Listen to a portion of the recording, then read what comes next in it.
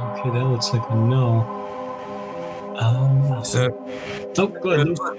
yeah, I think I could read another section of the Holland book that I think is helpful for sorting out what this chapter 3 is. Go for it. Genealogical analysis will thus foreground the differences between Oedipal reproduction and other forms of social reproduction, revealing how unlike savage and despotic repression, modern Oedipal repression actually is. Indeed, Chapter 3 will demonstrate that the Oedipus is specific to capitalism, even though the incest taboo upon which it appears to be predicated is universal. On the basis of the specific differences of capitalist reproduction, such a genealogy will then show where Oedipus came from, that is to say, where the bits and pieces of older forms of social repression came from, that the Oedipus assembles into its own distinctive repressive apparatus. And why such a reproductive apparatus so perfectly suits the requirements of capitalist social production at the same time. Deleuze-Guattari's analysis of capitalist production itself will show how it fosters schizophrenia and thus explain why schizophrenia becomes a general and pervasive tendency of capitalist society, despite the counter-tendency of the Oedipus to trap free-form desire in its familial system of reproduction representation. The requirements, procedures, and results of genealogical analysis are quite unlike those of historiographical narrative. In Chapter 3, Deleuze and Guattari do not intend to account historically for the emergence of capitalism from older social forms, nor do they pretend to represent concretely any formally or actually extant society. A genealogy of the Oedipus requires the reconstruction of historical modes of social production only as ideal types, logical permutations of basic social organization. Okay, I think that's enough. And I think this last bit is something that we need to figure out how to talk about, because I think we had a tendency yesterday to basically read it as an historiographical narrative. Yeah, I think that's a very fair point. And it's worth talking about too, because we are, as they said at the beginning of last section, right, we are working with a kind of universal history here. But as you point out, clearly not the kind of universal history we're used to. So maybe then where we can start is, so I agree, I don't think this is a construction of like a continuous flowing narrative of history, all leading into like a typical sort of like Germanic historic school thought where you have primitive stage and that leads into the next stage and that leads into the next stage and everything leads into capitalism. I think the genealogical point is correct in that we're looking at what appears to be social structures within these older societies, and I guess not even older societies, actually. These are in some ways very contemporary. So these non-capitalist societies, and looking at different structures within them that seem to have a kind of that seem to kind of gesture toward a pre-capitalist machinery.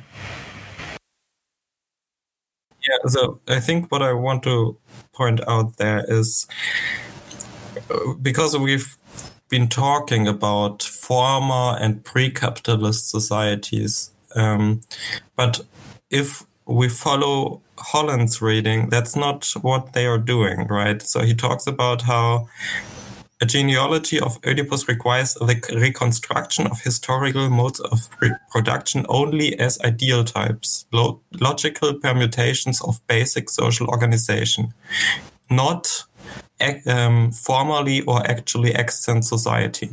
So we are not talking about actually existing societies when we talk about the despotic or the savage. We are talking about ideal types that are constructed to show the specificity of the capitalist mode of production. Yeah, and I think that's more consistent with even when they talk about like the problem of the Oedipal, pre-Oedipal, and like post-Oedipal, right? Where if you start from the centrality of capitalism or of Oedipus, of course everything is going to look pre-capital.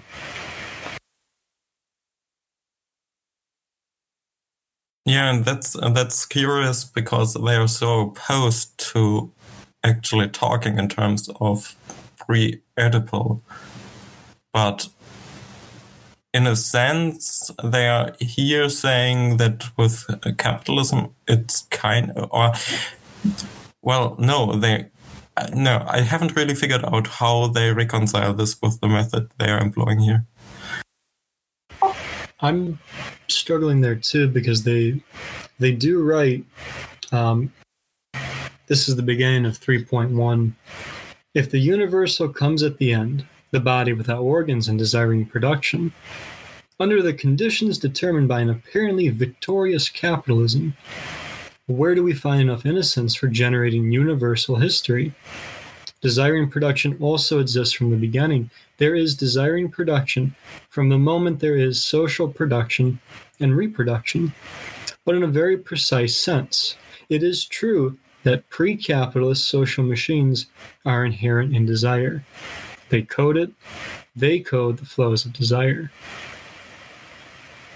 So as we can see, right, and I think this is part of where some of the struggle comes in, is like, it seems like even though they would be opposed to like an Oedipal centrality, they seem to be sort of leaning on a capitalist centrality. And I'm wondering if maybe they're going to make the same move to sort of decentralize the capitalist element, or if because it is a real social machine, and because it's part of the socius and that at a level that Oedipus isn't, if maybe that's playing into why they're willing to perhaps make an exception.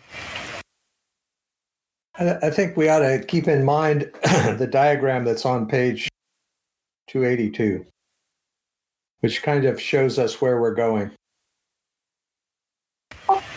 Yeah, I think that made sense because this is, I haven't read this far yet, but it looks like that, particularly that second bottom diagram, is something like the tracing of the socius or social machines. I mean, I think from this diagram, bottom diagram anyway, you see that,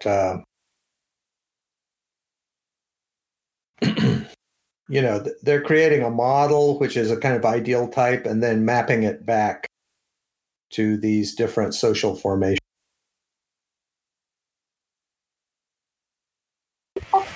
Yeah, I think I agree with you. Because it looks like the thing they're tracing is the role of the socius or the body without organs. And that seems consistent too, because at the bottom of that diagram, almost next to like a half arrow, the words schizophrenic process of deterritorialization are written. And that seems to me to square with what they write at the beginning of 3.2, where like it starts out with that full earth as indivisible, right, at that level of like, I think they call it a mega machine earlier, until something like something like the state comes into play and deterritorializes it. Yeah, I think one way of reading it is that, these are the three regimes that they have they had in mind, but a lot's happened since the mid-1970s. And so you might be able to say, for instance, that the changes that have happened since then have taken us into a new regime, or maybe we're just on the edge of it. But still, the ideal model would apply. And so there would be another arrow that goes back to our own time from that ideal model. And from their point of view, the schizophrenic deterioration will just continue. So you could think of sliding that box down. I guess, so this is another tension for me in this section where it doesn't seem like they want to do a teleology, but then they posit this like process that is continuing forward through history, this like schizophrenic deterritorialization. And I wonder how we like square that with the fact that they don't want a telos, right? Like an end to history. I think that's basically resolved when we stop reading these the savage, the despotism, and capitalism as actually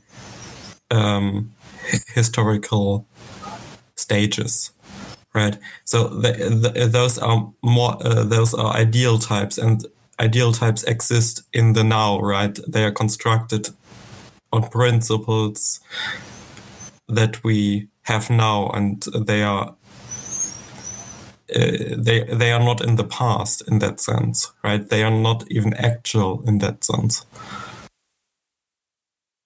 Okay. Yeah, I think that works. But I do wonder if they are doing a universal history, then like why would they use that? Like is it just because it's awkward because they're saddled with this sort of like Marxist thing going on where they are going to talk about it in terms of historical stages, but not really mean it in terms of historical stages? You know, I think part of the trick is too, though, in what Lou read, and this is what makes it kind of both intriguing and challenging, is I think it's worth keeping in mind this is a genealogical engagement with history.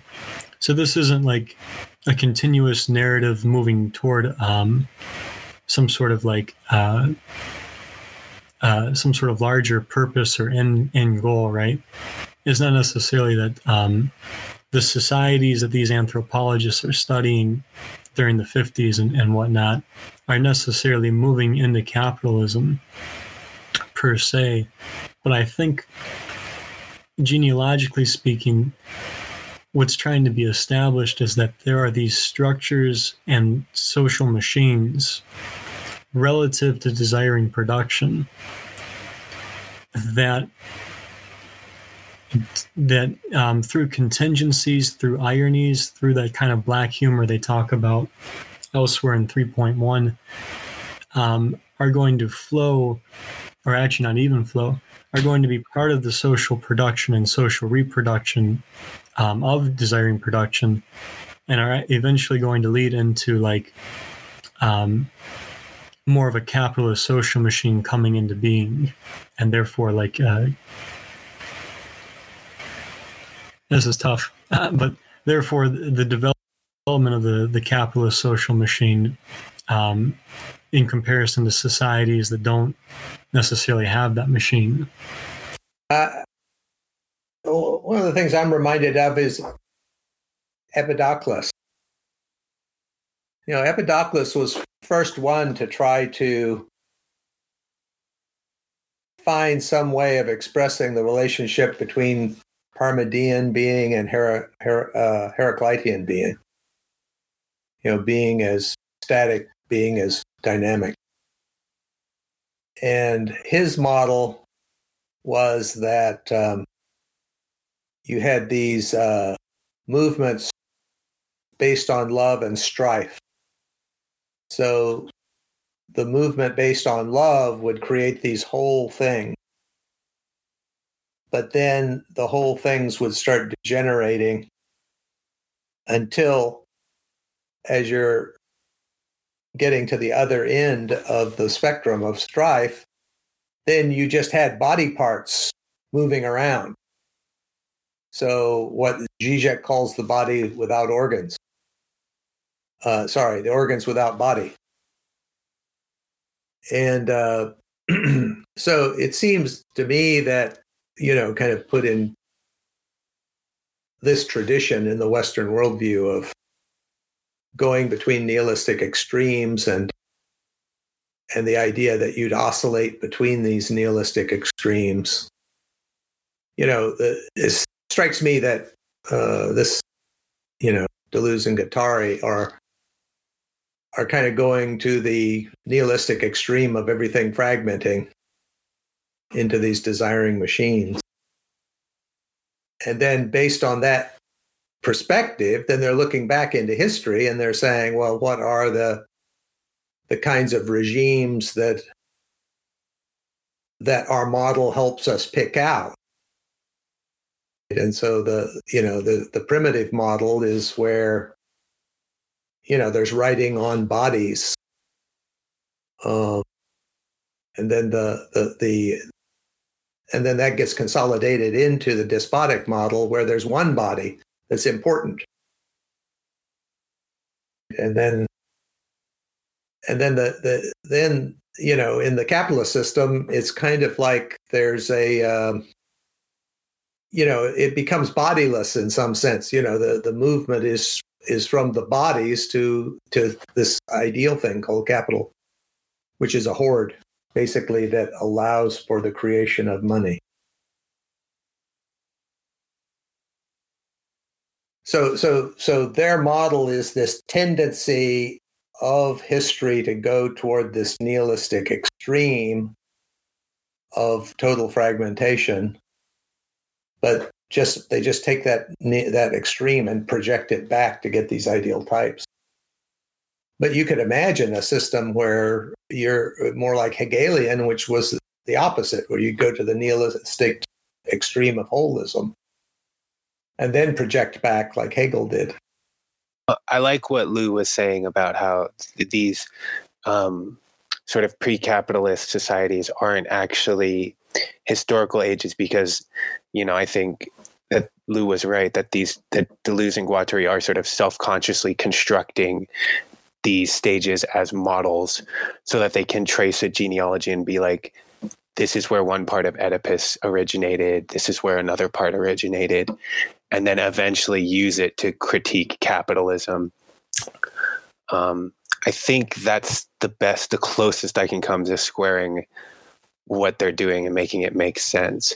But I'd be careful with calling what they're saying is nihilistic, because it strikes me as very opposite of that. They're posited a theory of mind that they believe in enough to try and, assert, basically create a genealogy for it. By explaining this is where the body was, this is how the body was constructed in a tribal society, this is how the body is constructed in a despotic society, and it's all building up to them talking about the body without organs and these decoded flows and stuff like that. Okay, so when we are going back to this aspect of universal history being retrospect, or as they say at the beginning of the third chapter, universal is not only retrospective, it is also contingent, singular, ironic, and critical. I think we should take a look again at the last bit of the section we read yesterday, where they talk about the problem of applying classes in retrospect, because we kind of skipped over that. This section was read and everyone kind of said this was very clear and everyone understood it. But I think this last bit about the classes is exactly an example of the problems with how they construct universal history in retrospect. So has anyone any ideas about this example, how they use classes there? Well, to me, it strikes me as like what I was saying earlier, where it seems like they're kind of stuck with like awkward baggage from the Marxism thing, right? Where they're gonna try to take Marx and do a similar sort of universal history thing to what Marx did, but they're doing it self-consciously, right? Like you were saying for that quote, where it's ironic and critical. They understand that it's not exactly maybe a accurate model, but they're using it to sort of push a theory that they think is useful, which is the sort of, the psychologies they were advancing in the first section. One thing that strikes me is right, Marx is analyzing capitalism in terms of surplus value related to labor value, and even at that level, I think it's fair to say he's still dealing with the abstract axiomatic of the capitalist machine, right? And I think that's relevant because these two sections, especially this one, are dealing with not only the socius, but territorialization. In contrast, it seems that section 2 that we're reading is taking surplus value elsewhere and to say that it's actually not a surplus value of abstracities, it is a surplus value of code. And so I think in the same way they say something like that about class, where class is an overflow of code, I think it is, or caste is an overflow of code. No, I think in the primitive you have this surplus of code. And so then if the capitalist is a deficit of code, then you would expect that the despotic body would be in the middle, would be, somewhere between those two. But then they're bringing in caste, which is the Indo-European thing that Dumézil comes up with. But you could see caste as kind of like taking the primitive structure, which is filial, and creating different realms, the different castes that are not supposed to interact. They're not supposed to marry. They're not supposed to marry. They're like moieties in the sense that you're not supposed to marry outside of your caste. But from a practical point of view, that's impossible. So the interesting thing about this is the Mahabharata, right, which is the major Indian epic. And there's this one woman, forgotten her name right now, but she's married to 5 husbands. So the Pandavas, and so the 5 husbands represent the 5 classes, and the idea is to show that woman, when she marries, becomes the class of the husband. So it's actually the woman that's going up and down between classes. But the men are stuck in their class, and each class has its dharma that it tries to fulfill.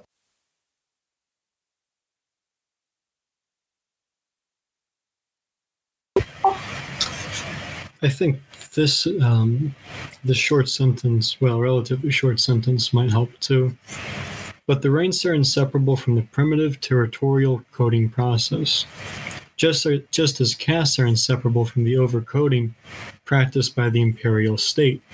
While classes are relative to the process of an industrial and commodity production, decoded under the conditions of capitalism. All history can therefore be read under the sign of classes, but by observing the rule set forth by Marx, and bearing in mind that classes are the so-called negative of castes and ranks.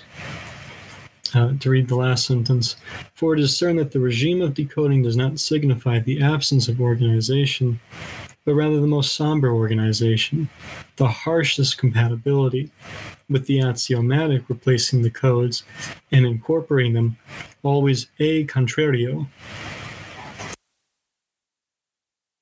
So it sounds like they think that classes are some kind of abstraction of caste. Well, okay, I think that's close to what I would say they think. but instead of using the word abstraction, I'd say that the process of decoding makes things more compatible, according to them, right? The more decoded things become, the less obscure they are in their sort of reality. Ironically, right? That's the sort of a contrario thing that they bring up. Yeah, and that's why I mentioned the abstract nature of it, because I think yesterday we were talking about, like, if you're looking for structure at the level of the mental or even of the abstract, like we would under capitalism, right, where there is that abstract axiomatic, that's not going to work in these societies, because if anything, the structures are in the practice. They're in the actual. Because these are societies where the territorial machine and the body of the earth, or that socius, are still intimately linked with the people. You're not going to find the structures in their minds. They're in the world with them and with those machines.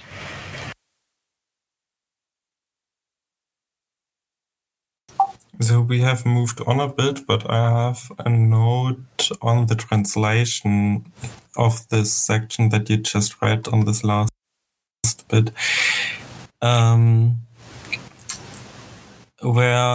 So I don't have the French text in front of me right now. I haven't found the bit yet there.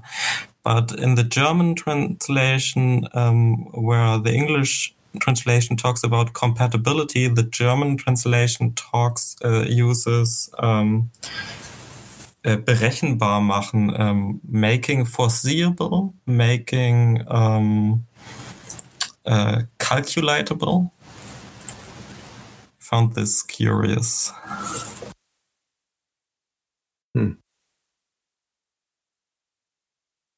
I think that seems to make sense to me, though, right? Because that's the irony of things becoming decoded. I think that they're getting at this, where, like, and then, you know, things become more and more decoded. There's more and more pathways for people to flow, you know, desire and capital and stuff. But ironically, that just makes the flows themselves more apparent, I guess. Makes them more visible, foreseeable. Like, that makes sense to me. Well, and I might say too, like, if you have an overflow of code, that's a different, like, that's something these societies seem to be able to really manage, right? They have the way of displacing the disequilibrium. But when I think of capitalism, right, for Deleuze and Guattari, capitalism is intimately a part of decoding flows. And so, like, they even compare, right there, right? The primitive machine is not ignorant of exchange, commerce, and history. It exercises them, localizes them, cordons them off, encasts them, and maintains the merchant and the blacksmith in a subordinate position, so that the flows of exchange and the flows of production do not manage to break the codes in favor of their abstract or fictional quantities. And isn't that also what Oedipus, the fear of incest, is about? The fear of a decoded flow. So it seems like there's something that's going to happen where capitalism is going to deal with not only the overflow of code, especially like in the abstract sense, but also in dealing with how to decode those overflows, I'm thinking. I wanted to talk about what you said, where you talked about displacing the disequilibrium, because it became really clear to me the way that, like, so Kent was talking about caste systems, right?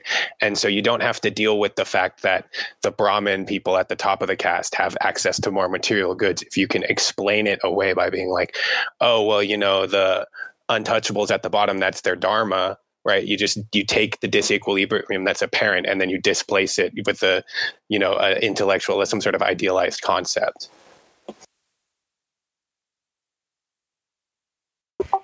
But we've got to be careful too, though, because, like, it's in the practice, not in the idealizing, it seems to me. I think that's definitely fair, because as much as I, like, you know, I can only describe the caste system in reference to the sort of imperial overcoding that they're talking about. But the practice, I think, also still speaks to that. As far as I know, I haven't actually lived the praxis of the, caste system. So I should be careful. You're right.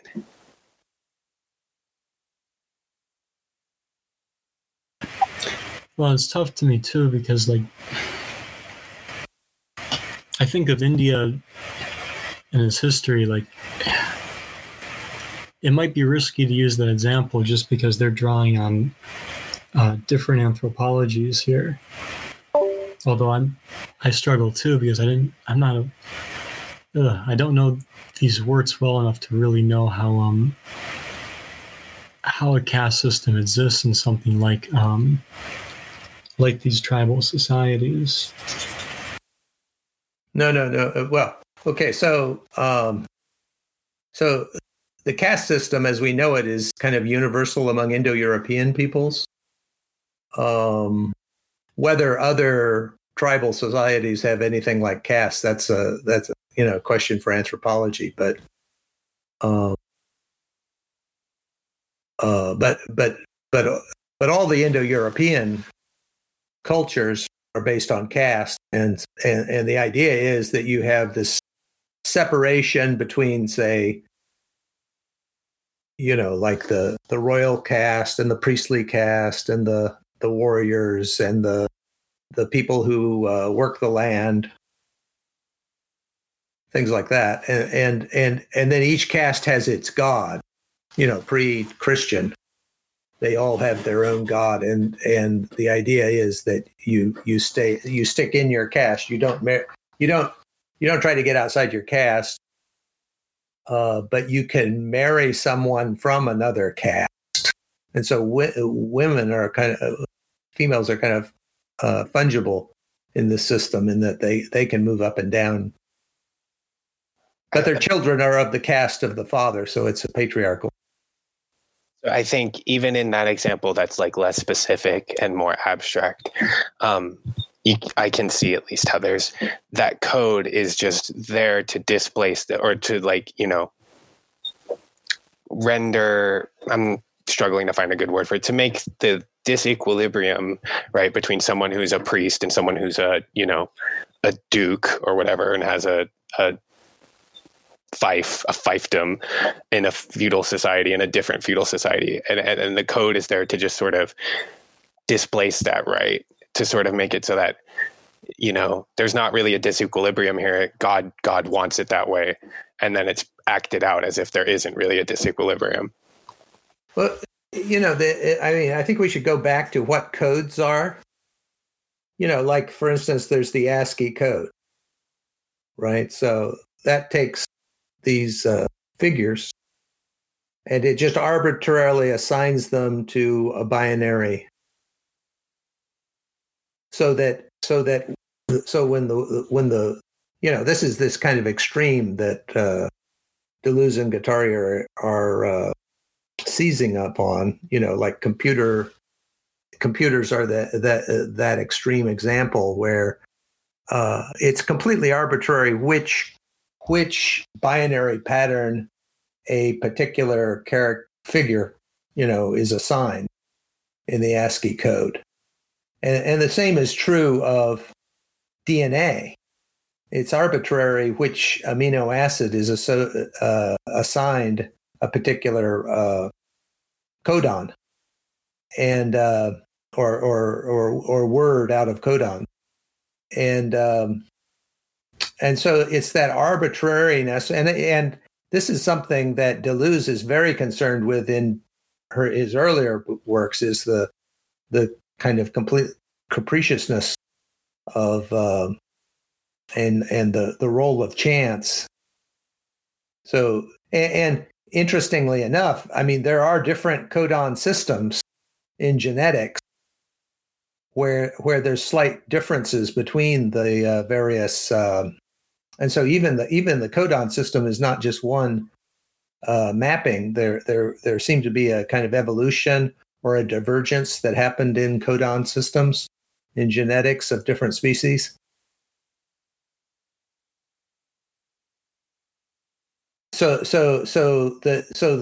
the idea is that the coding is arbitrary but definite. And so just like the caste, which caste you are born into, that's an arbitrary assignment. But then you're stuck in that caste.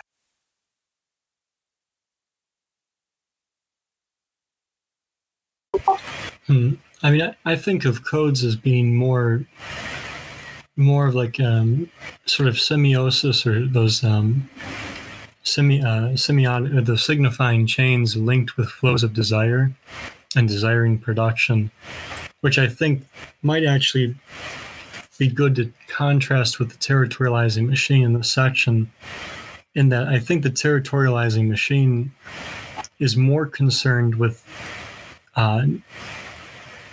the bodies related to those codes and how to sort of partition not only people, but I think even objects. I like that better. Yeah, but I unfortunately I don't think it's correct.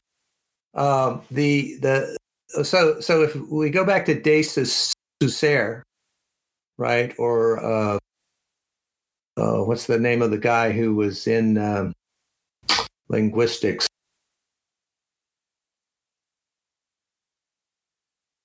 Forgotten his name. Anyway, so the guy who was doing the linguistics where structuralism came from, he he talks about the phonemes and how the phonemes are basically a diacritical system. And so those phonemes are mapped to the mouth. There are different positions in the mouth and different ways the breath is associated with those positions in the mouth. Right. And then de Saussure, he basically took that system and looked at it in terms of actually de Saussure might have been earlier, but anyway, the point is that in de Saussure's thing, he's basically saying all of the different elements of the semiotic system are all diacritically related to each other, and if you change one, then they all change. But neither of those conceptual systems about linguistics or signs deal with the coding, right? So it's kind of a new advance to go look at the coding. And that advance more or less came about because of computer science and the realization of how coding works in computer science. And so when you go to that level and you have the coding, then you realize that not only are the things diacritically related to each other and like mapped to the different parts of the mouth, but in terms of pure information, they are distinguished from each other by these binary codes, and that the binary codes are arbitrary. The assignment is arbitrary. So let me try and walk out how I'm interpreting this then. So they write, to code desire and the fear, the anguish of decoded flows, is the business of the socius. So, right, like it looks like they are talking about the socius and coding flows of desire. Right, so capitalism liberates the flows of desire. And that seems to me, here we go. At capitalism's limit, the deterritorialized socius gives way to the body without organs, and the decoded flows throw themselves into desiring production. So it does seem to me that coding is related to the flows of desiring production. Whereas about the territorial machine, they write, that is because the primitive machine subdivides the people, but does so on an indivisible earth, where the connective, disjunctive, and the conjunctive relations of each section are inscribed along with the other relations. Thus, for example, the coexistence or complementarity of the section chief and the guardian of the earth.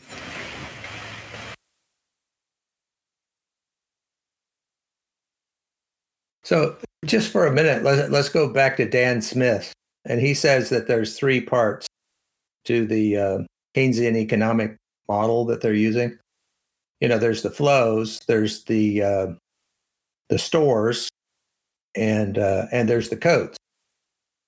But an embodiment of that is system dynamics. And you can have system dynamics models. And so the way a system dynamics model works is that you have these stores in which values come in to the stores.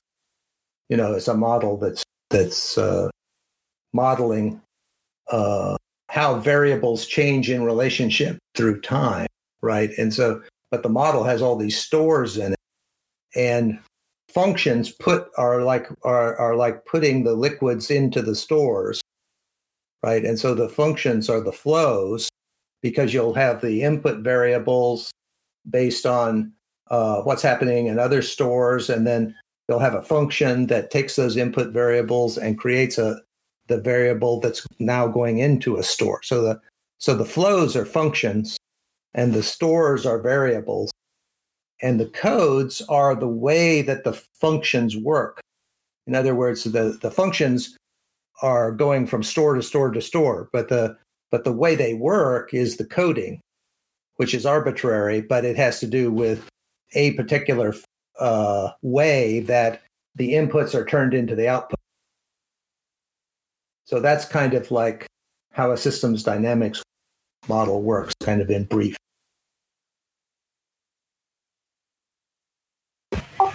I'm not sure where you're disagreeing with me. I'm not disagreeing with you. I'm just trying to offer more information about what may be going on here. Of course, I'm not sure. I'm just trying to say that there's this broader background that we ought to consider if we're trying to figure out what they're trying to say. I think all of that squares pretty well. Like I don't know. It makes sense to me, but I'd like to hear if anyone has any questions. Well, I think we have kind of ventured from where we started about universal history and genealogy. But I guess to return to that subject, I thought the passage Lou read about the retrospective nature of universal history, and even where they write capitalism is the end of, I can't remember, if it's the end of history or the end of universal history. But I think that helps maybe even put that into a broader perspective for us. Yeah. So capitalism being the end of something, that's actually an interesting thing, because I think we need to figure out of what this end means here, because it's definitely not a Fukuyama end of history thing. And it can't really be that capitalism is, or let's say, capitalism being the end of universal history is interesting in the sense that they start by saying that capitalism is the precondition of producing universal history, right? So universal history is also not an actual historical process, but something is the thing we write from capitalism. Yeah, I think that's well said. I think that gets at what's confusing about this for me. I've read genealogies sort of before this, right? I've read History of Sexuality and I've read the Genealogy of Morals. And this one is sort of self-conscious about the sort of production that it's going in a way, especially the Nietzsche kind of isn't. Because I think Nietzsche almost, I don't know. I don't want to get too sidetracked into talking about whether or not Nietzsche is self-conscious when he's constructing, this sort of narrative about the slave revolt in morality or not. But I think the confusion comes in for me when I'm thinking about it in terms of a Marx, right, or Hegelian thing, where it is obviously like intentionally literal, that like, oh yeah, this is the end of history. History is going towards a thing. This is the end of history. And with this, reading that same type of phrasing and having it be kind of intentionally ironic or self-conscious is confusing at first, but I'm starting to get the like hang of it. Yeah, it seems to be a similar problem like that of Oedipus, right? Where if you're within capitalism like Lucid and you're writing a history through capitalism, then it only made sense to start sort of like with a pre-capitalism and how things are eventually going to lead into capitalism. And then from there, it seems like you really won't be able to go anywhere else. Yeah, I see what you're saying about the Oedipus thing. Though I do wonder why it feels so different reading the way that Deleuze and Guattari look back at history through capitalism versus the way they look back at human development through Oedipus. My first thought goes back to capitalism as a social machine, and therefore Socius as opposed to Oedipus, which seems to like try to write itself on the body without organs. That makes sense to me. I was thinking along those lines, but I was thinking more like, well, capitalism is material forces, so it makes sense for them to not engage with it, as if it doesn't exist. Whereas with, like you were saying, Oedipus is just trying to write itself on the body without organs. They will engage with it as if it is a fiction trying to write itself. I think one way to think about this is that it's kind of a reverse what's his name? Jacques Monod. A reverse kind of Monod system where, the idea of Monod is that it's things are teleonomic. In other words, they're going towards something, even though you don't know what it's going to go for. But by taking chance and then the coding system, which is necessity, and then chance again, and then necessity is another coding system. You focus down on some endpoint that you are going to hit eventually, but it's open what the endpoint is all the way along until you get there. But I think that what they're describing is the opposite of that. It's a divergent system. And what's interesting is that there's more divergent functions in mathematics than there are convergent, but all of math just focuses on the convergent one. But Deleuze has this thing for divergence. And so if you think of this as a kind of reverse Monod system where instead of a teleonomy, you're going toward some kind of heat death, which is fully schizophrenic. But all along the way, there's these loosenings of the code. And then eventually, but those loosenings of the code cause greater and greater divergence. So this is maybe a sidebar, but what you were just saying, Kent, reminded me of the idea of like dark Deleuzianism, whatever, that like book called Dark Deleuze. I've never read it. I've always been sort of curious. Is that kind of the idea that the sort of deterritorialization, the sort of schizophrenization of flows makes everything, approach like a heat death? Well, I haven't read that book either, but I'm equally interested in it. But I can't tell whether or not it's a serious book or not. I keep asking people about it. It's a future conversation. Yeah, but if you think of it as a because Deleuze has a big thing about divergence, and that is a part of math which is just not developed at all. The divergent parts of math, and because what can you do with it? It's not converging toward anything. It's actually everything's falling away from everything else. So, but if you see history as that kind of falling away, then what you're going to get as your stages are as the divergences, as the codings get looser, right? You're going to get more and more divergent, but you're going to get these regimes of, a particular level of divergence. So if you start off with the territorial machine, and then you go to the despot, you've got loosening of codes, right? And then from there to capitalism, even more loosening of codes. And then the ideal is the schizophrenic ideal of total loosening of codes, complete divergency. But it means that we could be in a time that's post-capitalist, that's completely different with global capital and globalization. It's very different today than in the 70s.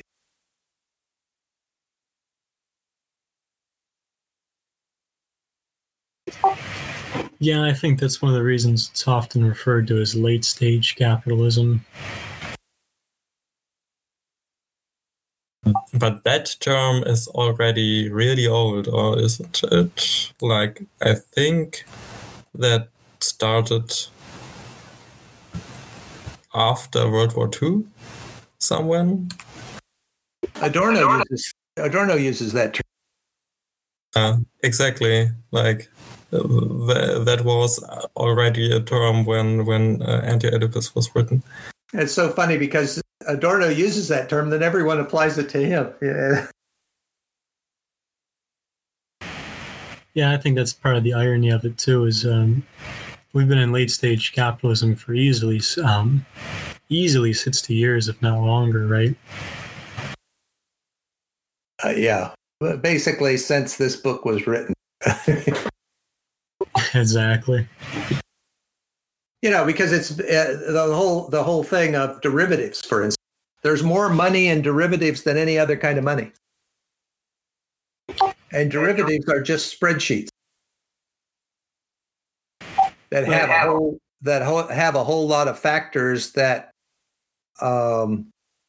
feed into a decision kind of like gate of whether, the derivative has come due based on all the factors.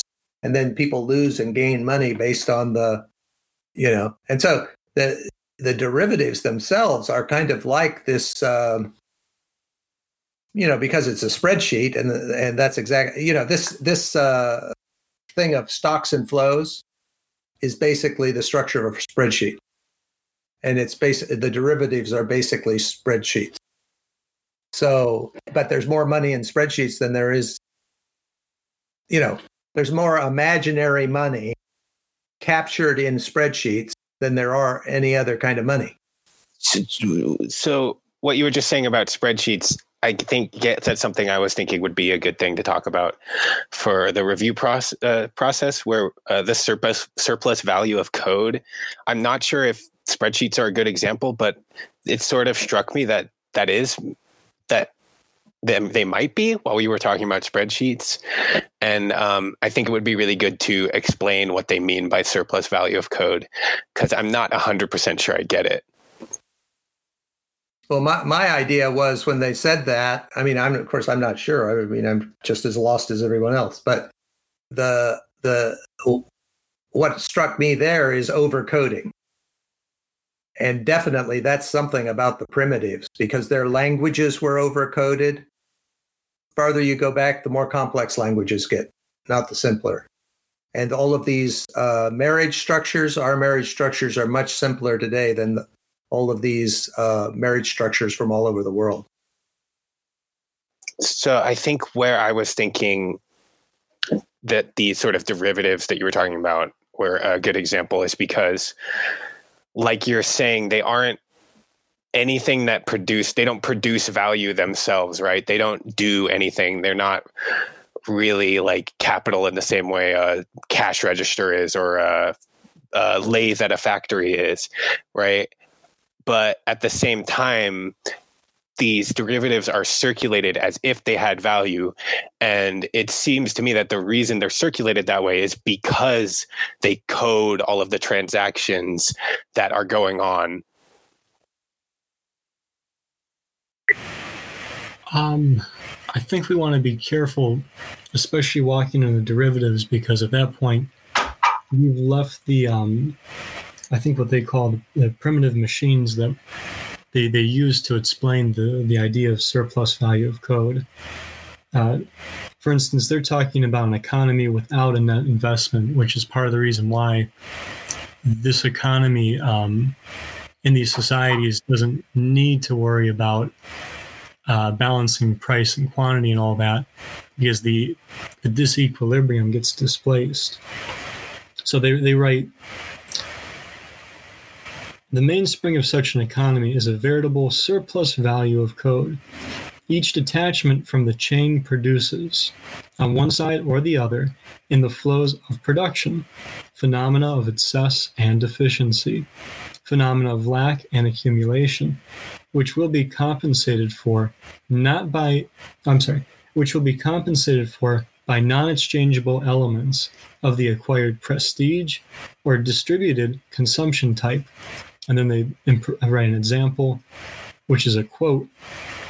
So, quote, the chief converts this perishable wealth into imperishable prestige through the medium of spectacular feasting. The ultimate consumers are in this way the original producers. So that's kind of a reference back to Bataille and the idea that, like the Indians in the Northwest, they would create stuff all year long in order to just destroy it. And that's an example of a general economy. So the whole purpose was to produce prestige for the one who can destroy the most stuff. So I guess the idea there is that these sort of social relations, like between chief and people, are the code in society, and that can produce value itself, right? Mm-hmm. Okay. So I read it just a little bit differently. I read it more like it's back to that signifying chain. And so there's like, with these flows of desire and those signifying chains, there's a way that things are signified, and there are these signifiers present. And so something like accumulating a lot of food for the chief gives the producers of that food a lack and gives the chief an accumulation. So, right, like you could call that a disequilibrium, because now your producers can't eat, right, or can't eat enough, or what have you. And so the way that gets compensated for is not by an exchange of the food per se, but of the prestige of hosting a feast and allowing those producers to come to the feast, come to this kind of party, and partake in like sort of the, I dare say, sort of the glory of it, which seems to me like even the idea of having like a spectacular or glorious feast, right? That's a very meaningful thing. So, okay, so the signifying chains that you talked about are the mechanism by which this value, this meaningful, what was it, like a meaningful feast is produced? So if you were going to go to this kind of feast, right, I think the idea is that the surplus value of the code is sort of like the overflowing of how much of the meaning of it. Or to say it differently, like if you've ever been to one of these kind of grand parties, and we're probably gonna have to take a step back, because if you're like me and have been to one of those parties, it's extremely depressing in every way. But in this context, I don't think it would be. So if you went to one of these parties or these grand feasts, there's sort of like an overflow of it all, of the grandiosity of it, of the meaning of it, which means that in that way, what I'm reading here is like, because the code overflows with desire, it's not surplus labor at the abstract level. It's almost like a surplus. It's almost like a surplus power of meaning, or a surplus coding. Okay, I think that's starting to make sense. So the idea is that the surplus value of code is that code is sort of open-ended like that. Like it can be overwhelmed or I don't know, overdetermined isn't the right word, but something like that, where everyone it goes beyond meaning, I guess. I don't know. Well, no, I think when you said overdetermined, you got it exactly right. To me, the surplus value of code is that there's distinctions piled on distinctions piled on distinctions. That's why the language is complex. That's why the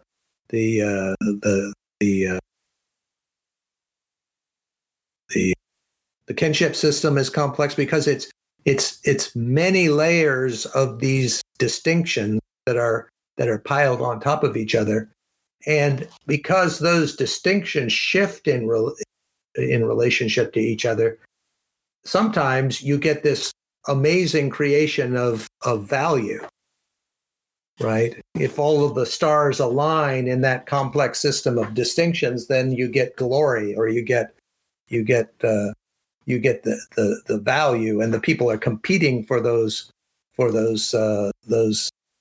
extraordinary values within that complex overcoded system. And that's the general economy.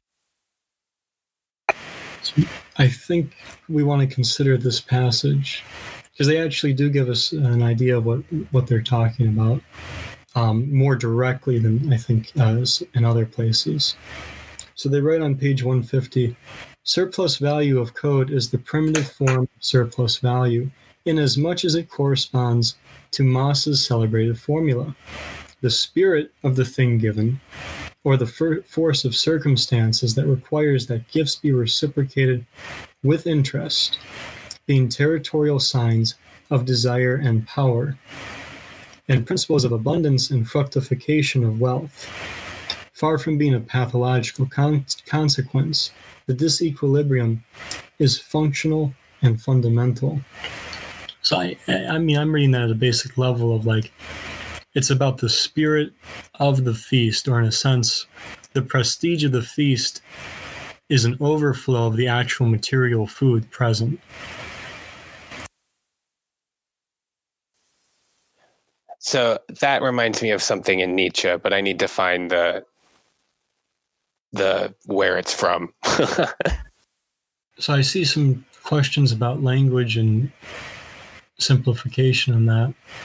I'll only say this, like, when it comes to an oral culture, and I'll have to look up the scholar I'm thinking of here, but when it comes to an oral culture that doesn't have a form of writing, language is a way of sort of everything being interwoven together. So like, if someone were to ask you what a tree is, you wouldn't say like, oh yeah, the tree is this this bark and it stems up from the ground and it has leaves and all that.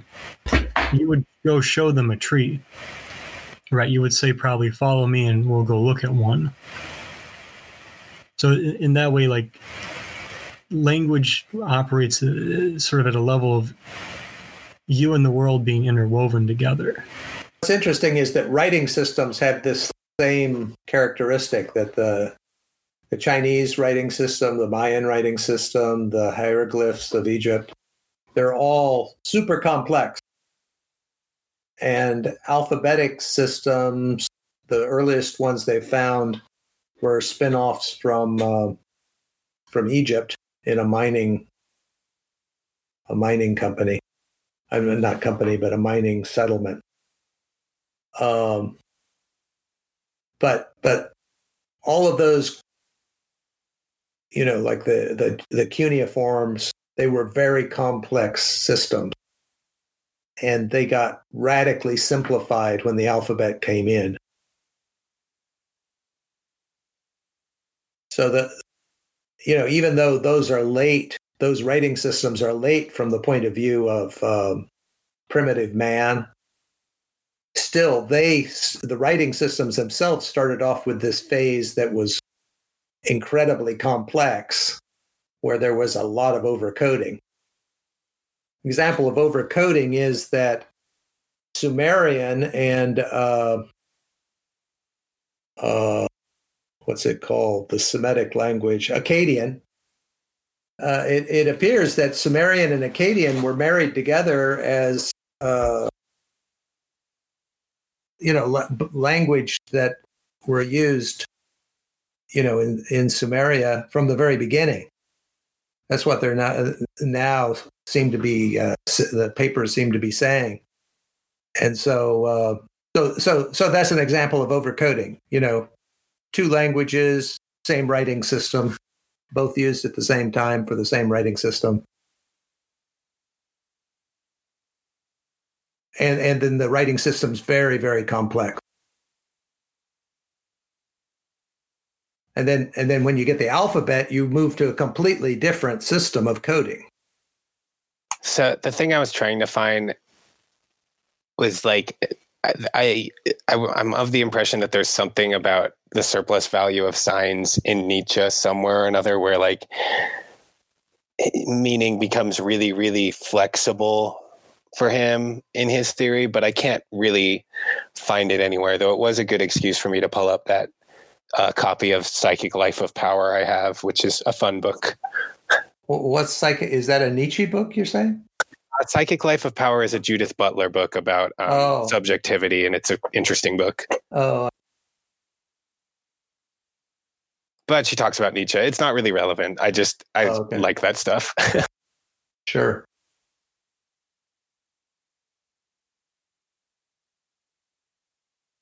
Anyway, I think their innovation here, I mean, you've got surplus value, right, in economics.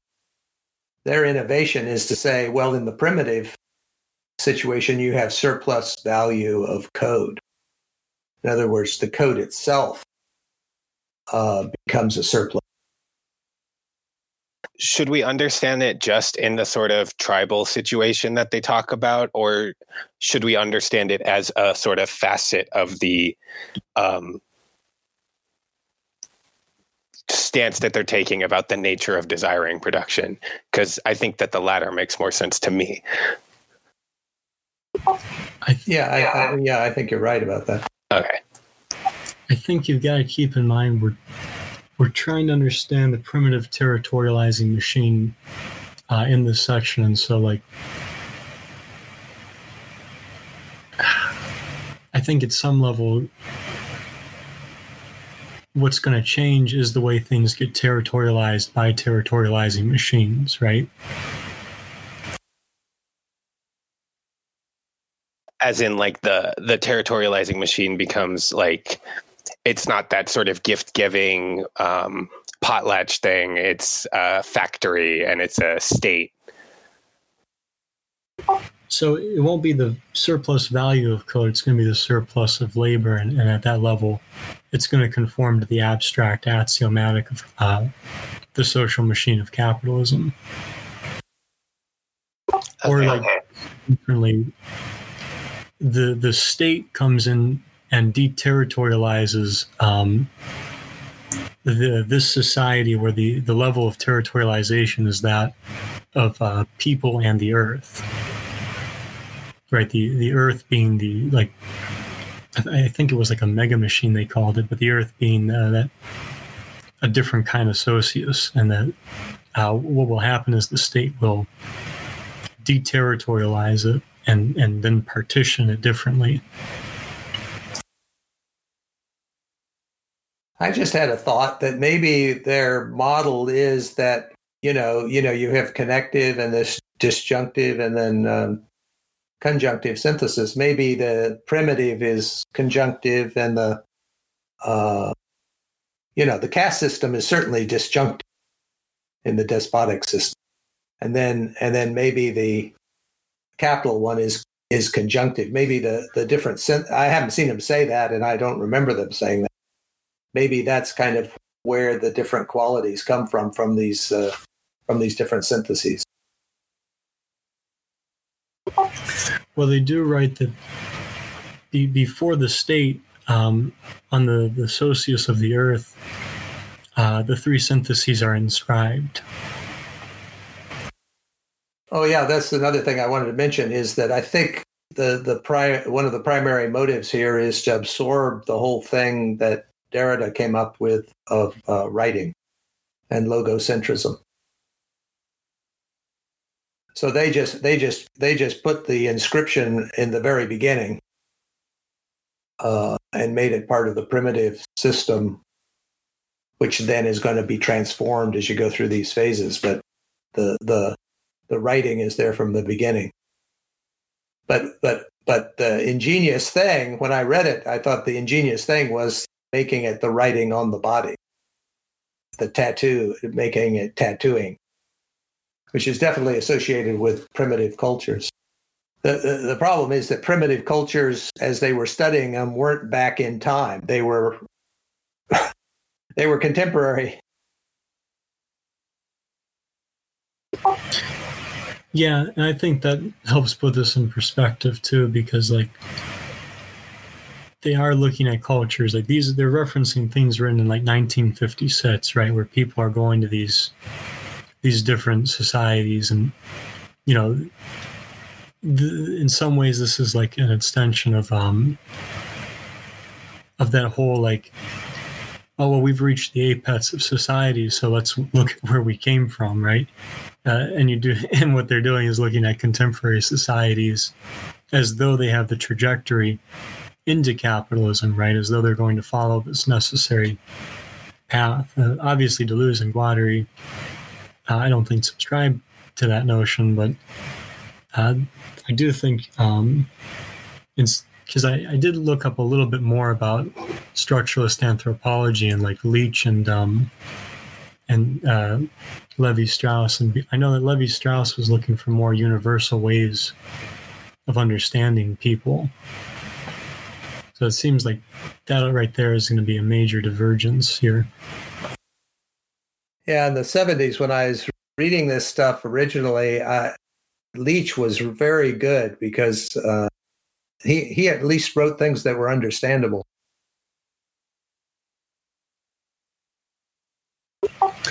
Yeah, and Deleuze and Guattari are looking up to him, and the second author, Fortes, who's also 1953, where we might need to spend some time going into this too. They, in the distinction of all things not being purely philalial, right? So it's not like there's the philalial and then the allegiant is just sort of like an extension of that. It's actually more like the philalial and allegiant are sort of counterposed in the same way that like I think it was production and labor are, and therefore like just like labor falls back on production, so too does the allegiant fall back on philalial. I think that was, if I remember correctly, that's how it was phrased. You know, I like to just talk about something for a minute. You know, whenever we talk about primitive, what comes to mind to me is always this book called Contact. And so in New Guinea, up on the plateau, there were 9 million people when the Germans and Australians flew in onto that plateau in planes, and they had cameras. And so in this book, Contact, they've captured the faces of these primitive peoples as they saw the white man for the first time. And so as far as I know, those are the only pictures of first contact that were ever captured. And the shock on the faces of the people being invaded was the most incredible pictures of shock I've ever seen. And so up on that plateau, they were below the plateau were headhunters. So those 9 million people were kind of stuck up there, and they were stuck up there. You know, they'd been up there for 9,000 years, and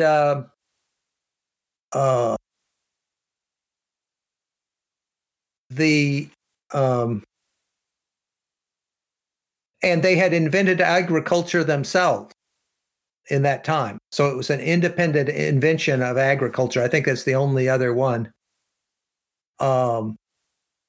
And they were, I can't remember how many languages, but there were like 100 languages, say, and 100 different cultures up on that plateau.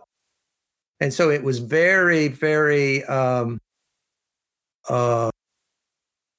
cut up into no one had ever achieved hegemony over the whole plateau, as far as I know. And they were all broken up into these language groups that couldn't talk to each other and were constantly at war with each other. Very complex cultures. And so I think that plateau is kind of interesting Petri dish of what the primitive is. The primitive is very complex language, very complex culture, all completely differentiated from each other socially, and I don't know how the I don't know how the marriage worked, whether they married between tribes or not, but the tribes kept their identities through time. And so it's just a very interesting case study, like a pure view of this primitive thing as it was discovered when the colonialists went in there. And so that might be, because we did have one other follow-up question about like the ego and hang on one second. So one of the questions we got is, and it's worth discussing their use of ego here. Individuation of people within the older socius is a big topic. So this might be a good time to go into the Philalial and the Allegiant, unless somebody wants to go somewhere else first. Are there any questions at this point?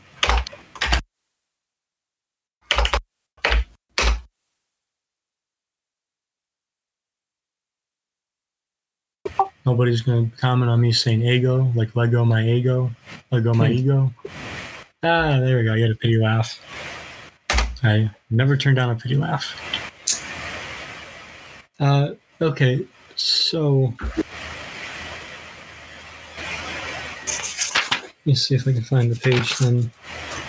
So on page 146, they seem to go more deeply into this idea of the Philalial and the Allegiant, or to use their word, alliance, to talk about the declension of the primitive machine, and therefore like the territorializing machine, right? And so to go right toward that ego concept, the way I was reading that is where they write, the essence of this concept, which resembles the Roman distinction between agnation and cognation, and this is in reference to filiation as complementary with allegiant. The essence of this concept, which resembles the Roman distinction between agnation and cognation, is that any capital E ego is related to the kinsman of his two parents because he is married. However, the cross ties linking the different patrilineages laterally are not felt by the peoples themselves to be of the nature of the descent. So I was reading that in the sense of like, if you read the ego as sort of like an I, or if you take it more functionally like I did yesterday, in sense of like, there's this part of the unconscious that has to, has to sort of keep the id in check and regulate desire and work with the reality principle. It seems like what this quote is talking about is that when you try to absorb the alliant in the Philalial, you end up trying to argue things like the person's ego or egos themselves are all derivative and almost like inherited from parents. And at that level, right, like if you want to take that toward like a self, at that point, like the self would be something you almost like you understand purely through through your lineage, which negates the or rather which excludes the alliant function, where your you have a more horizontal relationship to power, and you're doing things that are not necessarily reliant on your relations or your biological relations. So this is one of those quotes where they're quoting it, but it's not exactly what they believe, right? Because the quote goes,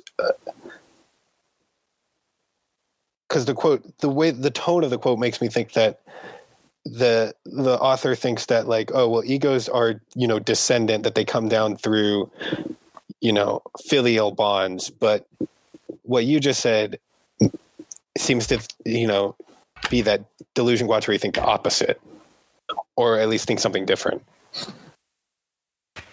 So it's worth noting that the quote I just read is from Leach. And during this quote, he actually is referencing, he even references somebody in the quote. So it's almost like there's a paraphrase within a quote within Deleuze and Guattari's voice, right? Sort of a story within a story within a story. But I think what they're trying to do with this quote from Leach is point out that, whereas Fortes would say that the alliant is a complementary filiation. So when you form an alliance, you're doing it in complement, and almost like an expression of the filial. I think Deleuze and Guattari are agreeing with Leach that actually things are happening in society not because of a pure lineage rationality, or the society and the territorialization going on is not operating purely through who your parents are and who your family tree connects you with, but it's actually working also with the with alliances. So I gave the example yesterday of there's a way of understanding yourself through your father and through that family tree, and then there's actually dealing with going to work with your father, where at that point there's a political level. Surely you guys have met fathers and sons who work together, or a father who taught at a school and the son who went to the school, or some gender variation, whereby they say something like, well, we weren't father and son at that point. We were teacher and student, boss and worker. So, right, that at that level, you're talking about something more like the alliant, where power's not dependent so much on that that vertical lineage. Okay, that makes sense to me. And then I went back and looked at the quote. So it's Fortes that they're sort of disagreeing with, and Leach that they're more on the agreeing with. Okay. Yeah, as I read it, they're agreeing with Leach, and they're agreeing with Leach in his disagreement with Fortes, because he's criticizing Fortes for trying to keep everything in the filial. Okay, gosh, yeah, okay. In fact, to make it a little bit clearer, the quote ends with, "The continuity of the structure vertically through time is adequately expressed through the anatic transmission of a patrilineage name, but the continuity of the structure laterally is not so expressed. Instead, it is maintained by a continuing chain of debt relationships of an economic kind. It is the existence of these outstanding debts which assert the continuance of the affinal relationship."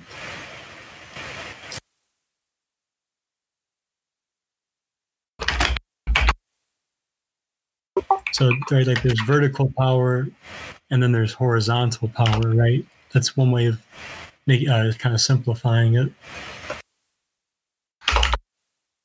So maybe that brings us to Gigi Pal's question. Is there an element of appropriation where the alliance take this ego to even form the alliance in the first place? So how does this question seems to be getting at, how does this sort of horizontal power work?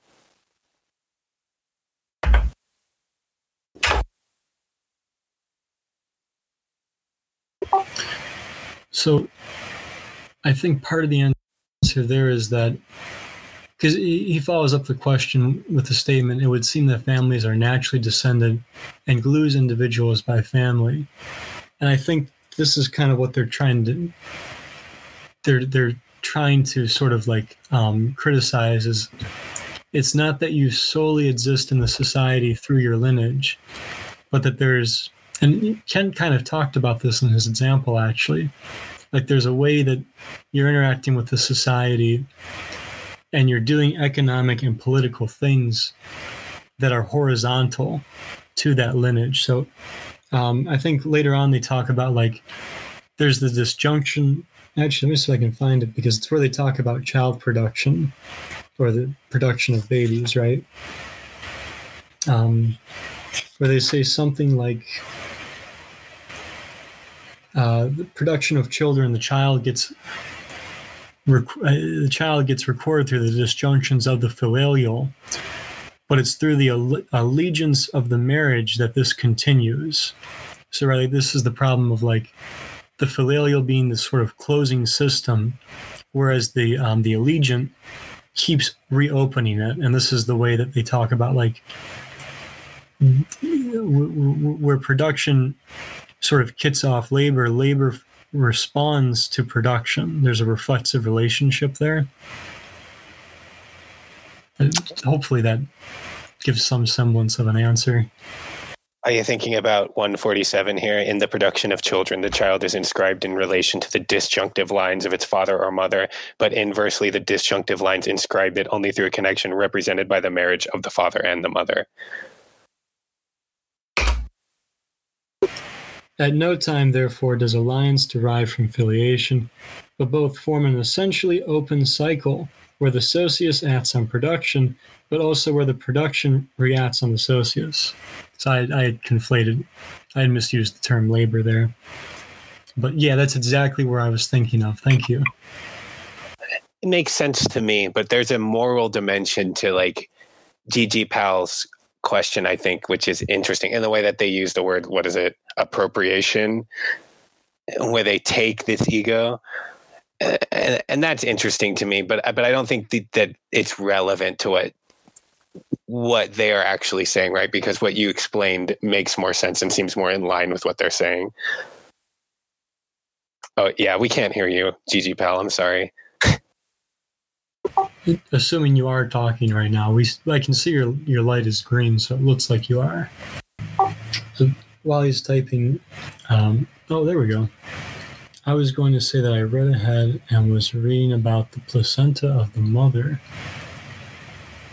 Oh, an overachiever. Enticing. I'm very curious about what these two have to say about placentas. As am I. Yeah, teaser. You and Begum are you guys are. I think we got to make sure you guys get on mic. But yeah, but you guys were reading ahead. Kind of teach us some things. But yeah, Muskie, I do think there's an interesting ethics to this too, because even when they talk about like the arrangement of marriages, right? So like the way alliances are developed, and how that does seem to get recorded in the filial, but in the same way that the filial may act on the alliant, so too does the alliant react on the filial, right? Or the socius acting on production gets reacted upon itself, right, by production.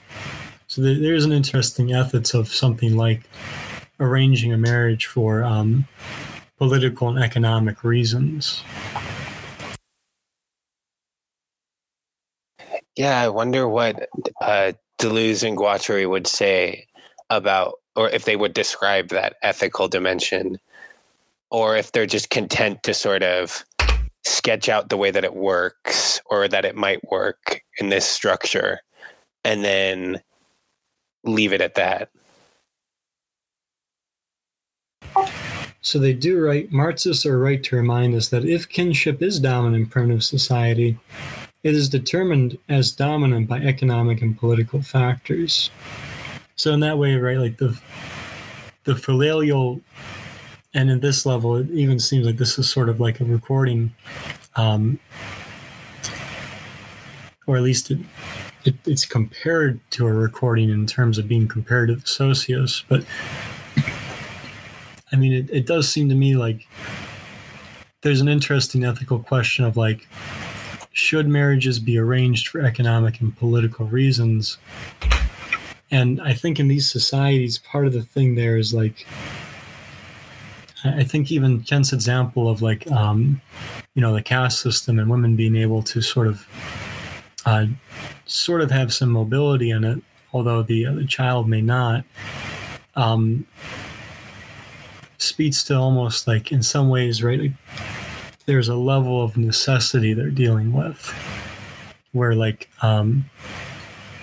supposing you're in a society and you need more land in order to be able to have more food, right? There's sort of that necessity. If marriage is the way to do that, then you're sort of bound up in that, right? Doesn't sound particularly like pleasing to me. Something about that like being bound up in marriage in order to make it so that you can have that food or land or whatever. Something about it seems not good or nice or whatever, pleasing. But I wonder how we would formulate that critique using the sort of language that they have in this book, or if we can do that. And maybe that's sort of where the like, the right-wing Deleuze people kind of sneak in, right? I mean, I might say that ethics is so because of the territorializing. Mm. So the ethics is also determined.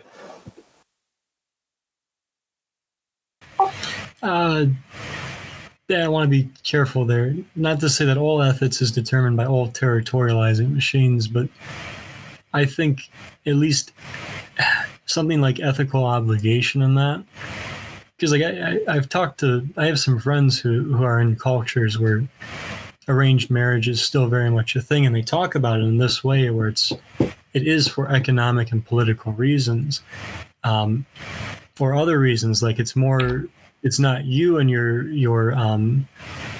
betrothed that are getting married. It's two families that get married. It's the different conception of this stuff. But I would say that when territorializing occurs, there does seem to be also like a territorializing of the ethical, or at least of a certain ethicality with it. That makes a lot of sense. Not to be speaking in universals. Let me make that quick, necessary qualification so I don't get any angry mail. But I think I see what you're saying. We're like, I've thought about what it would be like to have an arranged marriage, and but the only way I can really think about it, right, is from the perspective of someone who was born and raised in like, America, in California, where that's like not a thing, right? So the positive side for me is like, well, that's cool. I don't have to like try to date anyone ever again. But the negative side is things like, wow, I'm just being like shuffled around like I'm, a resource to be used for money. And it's not like it's the irony in that logic is like apparent to me, right? Where it's like, well, it's definitely true that even as a sort of American with all these rights, I am still being shuffled around as if I'm just a resource for money. It's just a different way that I'm being shuffled around. Yeah, I think in some ways this is actually still around and just looks different. Like,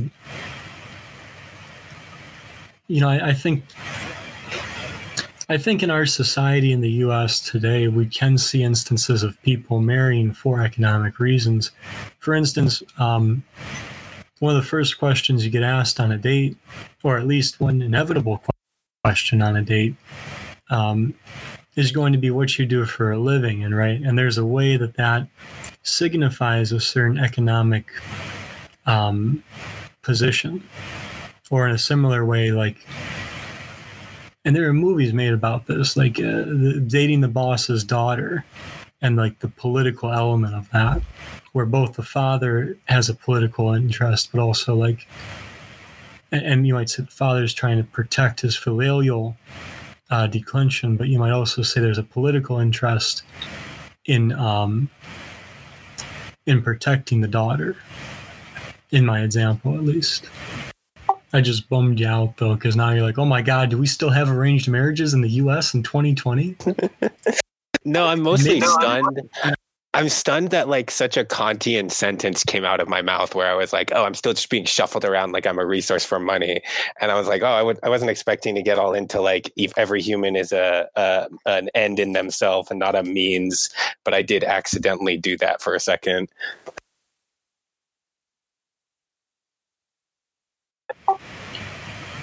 Yeah, I mean, even if we don't want to get into Kant, we can say like we can make the Foucauldian move and say like we're at least talking about obligations, or if not obligations, we're talking about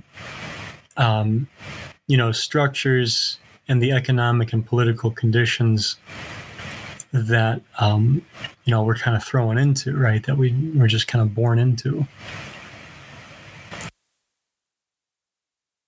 That's more like a comfortable wheelhouse for me. I was like, whoa. Yeah. Actually, Ken posted a diagram too in the chat, and that's useful too, because somewhere else in here, and I think it might be well anyways, they also mentioned that it's not just there's a way that the village comes into play in these conversations as a third party. So like even at that level, right, like there's the collective coming into play in terms of like people getting married. And I think that's worth keeping in mind too. So there's a question about the Bush paranoia. Do you guys want to jump there next, or are there any like oppositions? Awesome. Bush paranoia and village pervert it is. Tiernan, did you have a specific question about that? While we're waiting for Tiernan's response, does anybody have an interpretation of what's going on with the Bush paranoiac and the village pervert? Yep, we hear you. I didn't really have a specific question. I was just kind of confused. Join the club. We've got jackets. It just says confused on the back.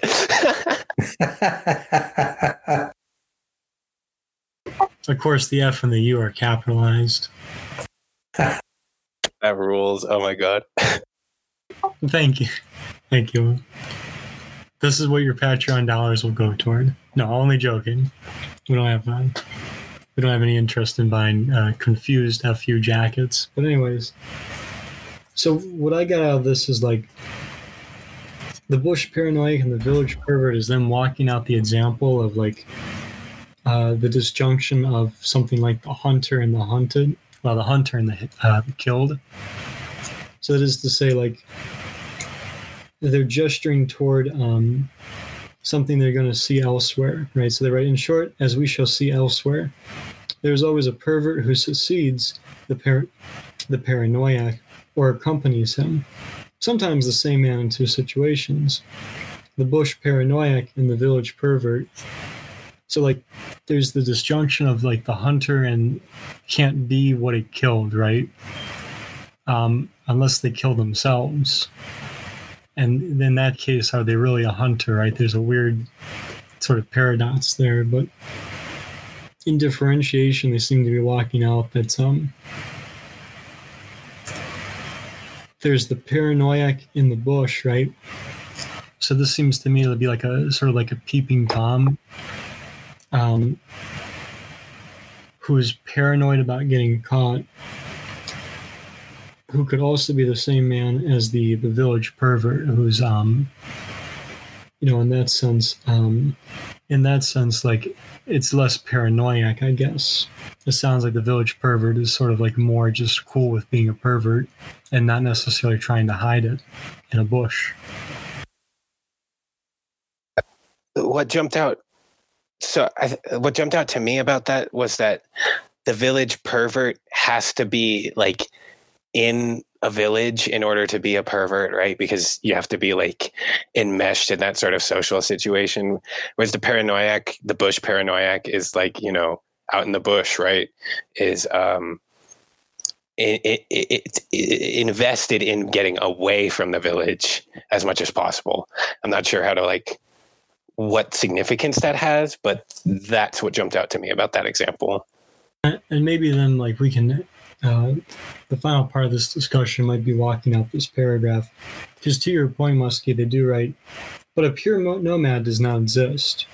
There is always and already an encampment where it is a matter of stocking, however little, and where it is a matter of inscribing and allocating, of marrying and of feeding oneself, which is going back to the example of the hunter and the kill. Right. Yeah. So this paranoiac figure is sort of a fantasy of a hunter, right?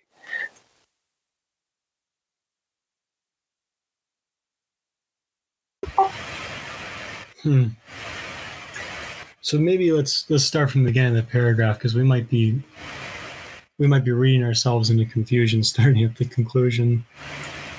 So they're talking about the project of coding the flows and how to ensure reciprocal adaptation.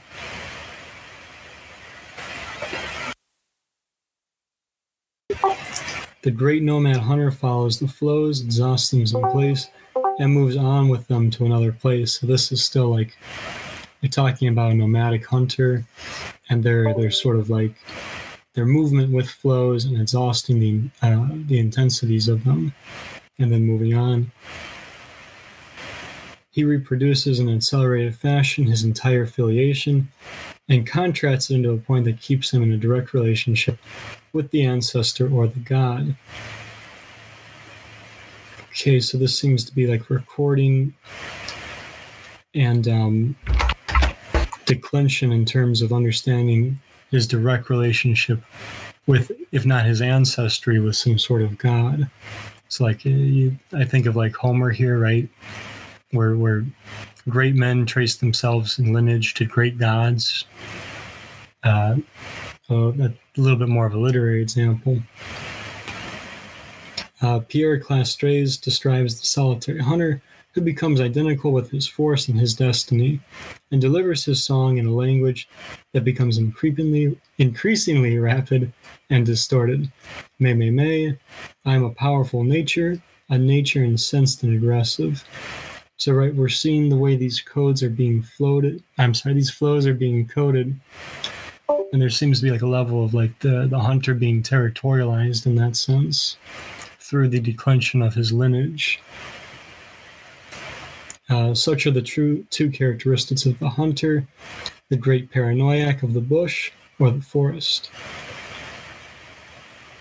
The real displacement with the flows and direct filiation with the god. What do you guys make of this so far?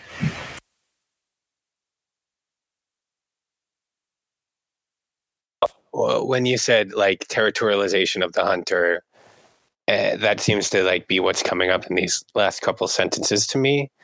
And then it turns, because it goes from this sort of nomadic moving that sounds almost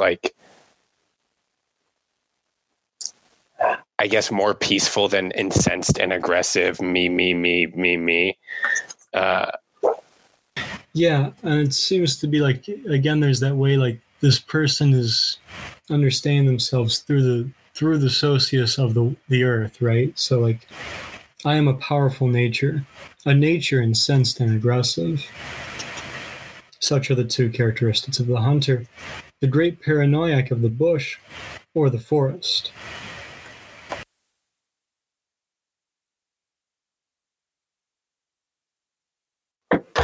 So I guess I'm curious with the implications. I get how he comes about, but I'm kind of wondering what exactly they're trying to say the significance is. Might it be their ability to kind of scramble codes by the fact that they're the bush paranoiac or something? I don't know. it might be too early to ask these questions as well. Yeah, it's going on at 5 p.m. here, so unfortunately I cannot use that excuse. It's too late to be asking these questions is what I can fall back on.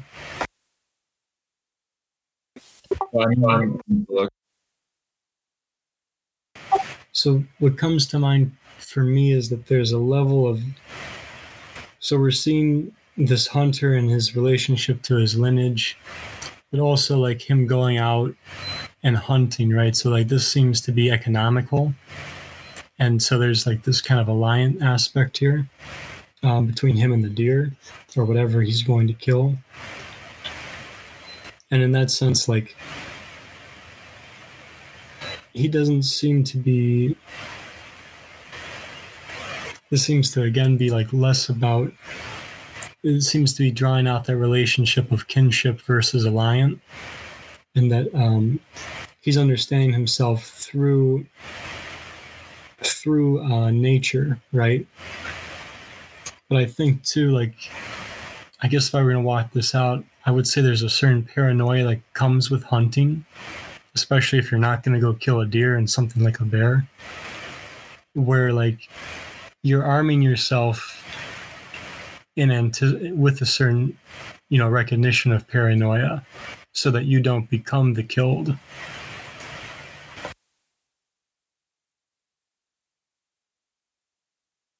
That helps. It makes sense, especially with the alliance and affiliation. If it's since it says in that paragraph that he's direct affiliation with the god, that maybe he might deny other kinds of affiliation or something. Yeah, and that level of the encampment where this hunter seems to be like, again, like, understanding himself through the socius of the earth, or through that mega machine, I think they called it, but through the territorializing machine. Actually, it sounds like we're reaching our time, but I think the rest of that paragraph kind of helps too, because they're losing water again to like the way inscription is working here, and that there's not a problem of it looks like the objective movement of inscription is not suppressing the real movement of nomadism. And although a pure nomad does not exist, there's always and already an encampment where it is a matter of stocking, however little, and where it is a matter of inscribing and allocating, of marrying and of feeding oneself. So it looks like even like the encampment that you're participating in at some level still comes with an economic or political dimension that that still is consistent with what was it? The socius acting upon production, but production reacting upon the socius. It seems like even then, inscription and nomadism is not impaired by that. So then that's how the pervert succeeds the paranoiac, because when you're out in the bush with your direct, affiliation with God, where you're like the, spawn of an innate, you're whatever. Then you come back to the village, and everyone's like, "Well, this guy's a weirdo." Yeah, I could see that. I could also see it in the sense of like, if you were going to do that kind of thing, there's probably a means where you'd go back and forth between like, the paranoia of hiding, but also like the kind of owning it of like, oh, well, that's also who I am though. I'm the village pervert. Right. So yeah, of course I do that. But then there's like maybe weird paranoia you vacillate between. Yeah, really opposites so much as they're just like, I guess you can oscillate between the two. You can be both at the same time. Yeah, it's the disjunction in the recording, right? Like you can there's a way that they can both be written by the same subject or of the same subject going through them. Okay, I think that clarifies it for me. Tiernan, did that help? Yes. Maybe like the way to say it is if there's an encampment, it sounds like what they're saying is there's a social context or some level of territorial context to inscription. Yeah, it's not like a social contract thing where there's this like group agreement, but there is this sort of this territory that you are going back to, and that territory exerts influence on the process of inscription. Yeah, and you can still move between these two disjunctions during that territorializing, during that or in the space of that territory. Although I wonder too, because they write like Claustrés shows well how among the Yagaki, the connection between the hunters and the living animals is succeeded in the encampment by a disjunction between the dead animals and the hunters. A disjunction similar to an incest prohibition, since the hunter cannot consume his own kill. And so, right, like that sounds like the exclusive paranoiac function of inscription, counterpoised with like the schizonomadic disjunction, where the nomad might consume the kill, as opposed to were it not for this territorializing of them not being able to do so. Right, because the disjunction ultimately separates the hunter from the consumed, instead of them carrying on with the desiring machines, or rather the desiring machines carrying on without them.